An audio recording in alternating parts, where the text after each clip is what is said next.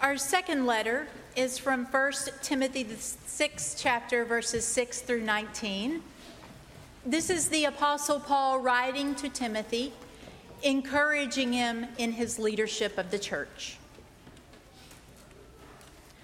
Of course, there is great gain in godliness combined with contentment, for we brought nothing into the world so that we can take nothing out of it.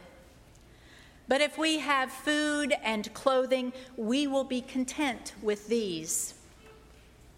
But those who want to be rich fall into temptation and are trapped by many senseless and harmful desires that plunge people into ruin and destruction.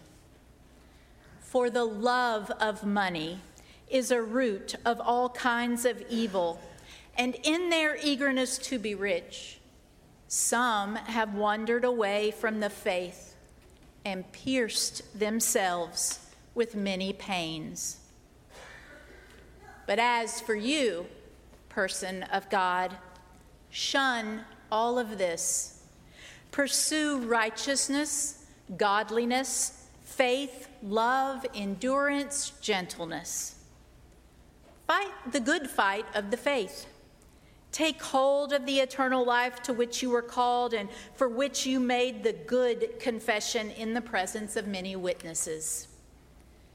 In the presence of God, who gives life to all things, and of Christ Jesus, who in his testimony before Pontius Pilate made the good confession. I charge you to keep the commandment without spot or blame until the manifestation of our Lord Jesus Christ, which he will bring about at the right time. He who is blessed and only sovereign, the King of kings and the Lord of lords. It is he alone who has immortality and dwells in unapproachable light, whom no one has ever seen or can see. To him be honor and eternal dominion. Amen. As for those who in the present age are rich, command them not to be haughty or to set their hopes on the uncertainty of riches, but rather on God, who richly provides us with everything for our enjoyment. They are to do good, to be rich in good works, generous and ready to share, thus storing up for themselves the treasure of a good foundation for the future, so that they may take hold of the life that is really life. Friends, this is the word of the Lord. Thanks be to God. Would you pray with me?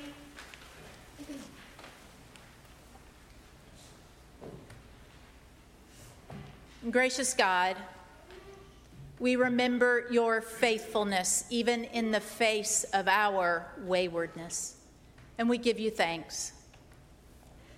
We know that there is no such thing as preaching without your Holy Spirit in every word spoken, and also in the hearts and minds of those who would hear. And so we pray, come, Lord Jesus, because we came to hear you this day and not a human word. Amen. Nothing has made me feel more middle-aged than this idea that has gotten a lot of traction lately of quiet quitting. Are you familiar with this? Quiet quitting is this phenomenon where someone does the bare minimum in their job. Just the bare minimum. They don't quit, but they come in right when they're supposed to. They leave when they're supposed to. They don't stay late. They don't come early. They don't give any extra effort. It's called quiet quitting. And I feel so old because it horrifies me. But I have a friend who works at Luther Seminary, and she has remarked that for centuries, Christians have often engaged in quiet quitting. We have done the bare minimum to call ourselves a Christian. Nothing more. We have professed faith and not let it change us. We have been a part of a church, but rarely attend. We may be here on a Sunday, but we don't really know anyone and we don't let anyone get to know us. The quiet quitting of the church world. The problem with that is that we have proclaimed that Jesus Christ is Lord of all. And if you make that proclamation, there is no minimum. We offer our entire selves to Jesus Christ. That's what we do in our baptism. That's what we reaffirm when new members join. We have offered all of ourselves to Christ, and so we are to live in this way that is not about the minimum. It's much harder. It's about forgiveness, and it's about love, and it's about commitment. It's about all of those fruit of the Spirit, some of which Paul talks about in this place. There is something about living in this way and in this community that should change us. And that, my friends, is called sanctification.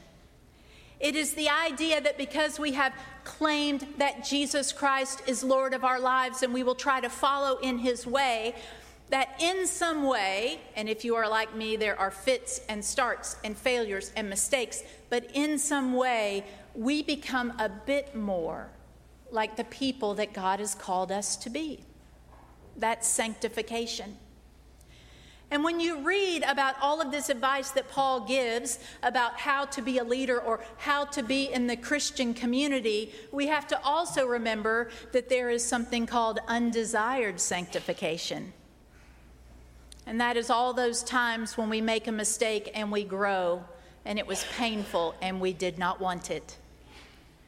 No one wakes up in the morning and says, I'd like to be a better Christian. Let's see if I can start a fight so that I can have an argument and then maybe grow in my faith. That's undesired sanctification. But however it comes, whether you are hard-headed like me, and it often takes some difficulty to get me to grow, or whether you are growing in your study and in your community, we are a people who believe that there's no minimum. There's only offering ourselves to God again and again. There is good news, though. The good news is that Jesus Christ welcomes us as we are. Welcomes us as we are. Doesn't ask us to change all at once, which would be unimaginable, but loves us into this steady process of sanctification. And so when Paul is writing to Timothy, or when Jesus is talking to the Pharisees about wealth, what he is acknowledging is that there are people who try to give their life meaning in a lot of ways that just don't work. And having a love of money or anything else before God will lead you to a life that just doesn't work. He also acknowledges a lot of the problem with money, which I can illustrate for you in what I like to call the worst date Brian Bolger's ever been on. When we had our first daughter, and she was about 6 months old, we had been with that baby nonstop, and for the first time we got a sitter. And we went out to dinner, and over our dinner, I start saying this: do you think we have enough money saved? I mean, really, if it comes down to it tomorrow and something happens, do you think there's enough money? How are we going to send them to college? This was my date conversation, hence it being the worst date he's ever been on. And then I remember saying this, it's so embarrassing. I mean, what if you fall off a roof and get a traumatic brain injury? Huh? Where are me and this kid going to be then, right? But it was that anxiety over my daughter's life that made me want to fill it with all of these things that might make us okay. And the only thing was the presence of God, who can help us when times are good and when times are bad, who can love and guide us when there is plenty and when we are in want. It is the only thing that can give our life meaning, a life of purpose, a life that isn't so much about us, but is about serving and loving others. That's where the meaning comes, and it is Jesus Christ who shows us that way. Today is Commitment Sunday, and if you are like me, you have said you have answered those questions, right? To become a member of a church or to become baptized. But today is also a day when we recommit ourselves to follow in the way of Jesus Christ. Because we've fallen away, or we've done a poor job of it. Or maybe we finally remember that God has been faithful and loving to us over and over again when we didn't deserve it. And so we recommit ourselves to being God's people in the world. Our offering is such a small part about that because these passages, it's not about the money. It's about the heart. And committing ourselves, dedicating ourselves to being Jesus Christ people in the world. And so to end this sermon, I want to invite you, if you would like, to re-answer those questions. The questions your parents answered for you when you were baptized. The questions you were asked when you were confirmed or when you joined a church. I invite you to answer them again so that you can remember that it is in Jesus Christ and the promise and confession that he made that we find our meaning. Friends, trusting in the gracious mercy of God, do you again turn from the ways of sin and renounce evil and its power in the world? If so, please say, I do. I do. Do you turn again to Jesus Christ and accept him as your Lord and Savior, trusting in his grace and love? If so, please say, I do. I do. And will you be a faithful disciple, obeying Christ's word and showing his love? If so, please say, I will with God's help. I will with God's help. May these words be the center of your being, and may you live the abundant life of Christ that comes from the gift of Jesus himself. Amen.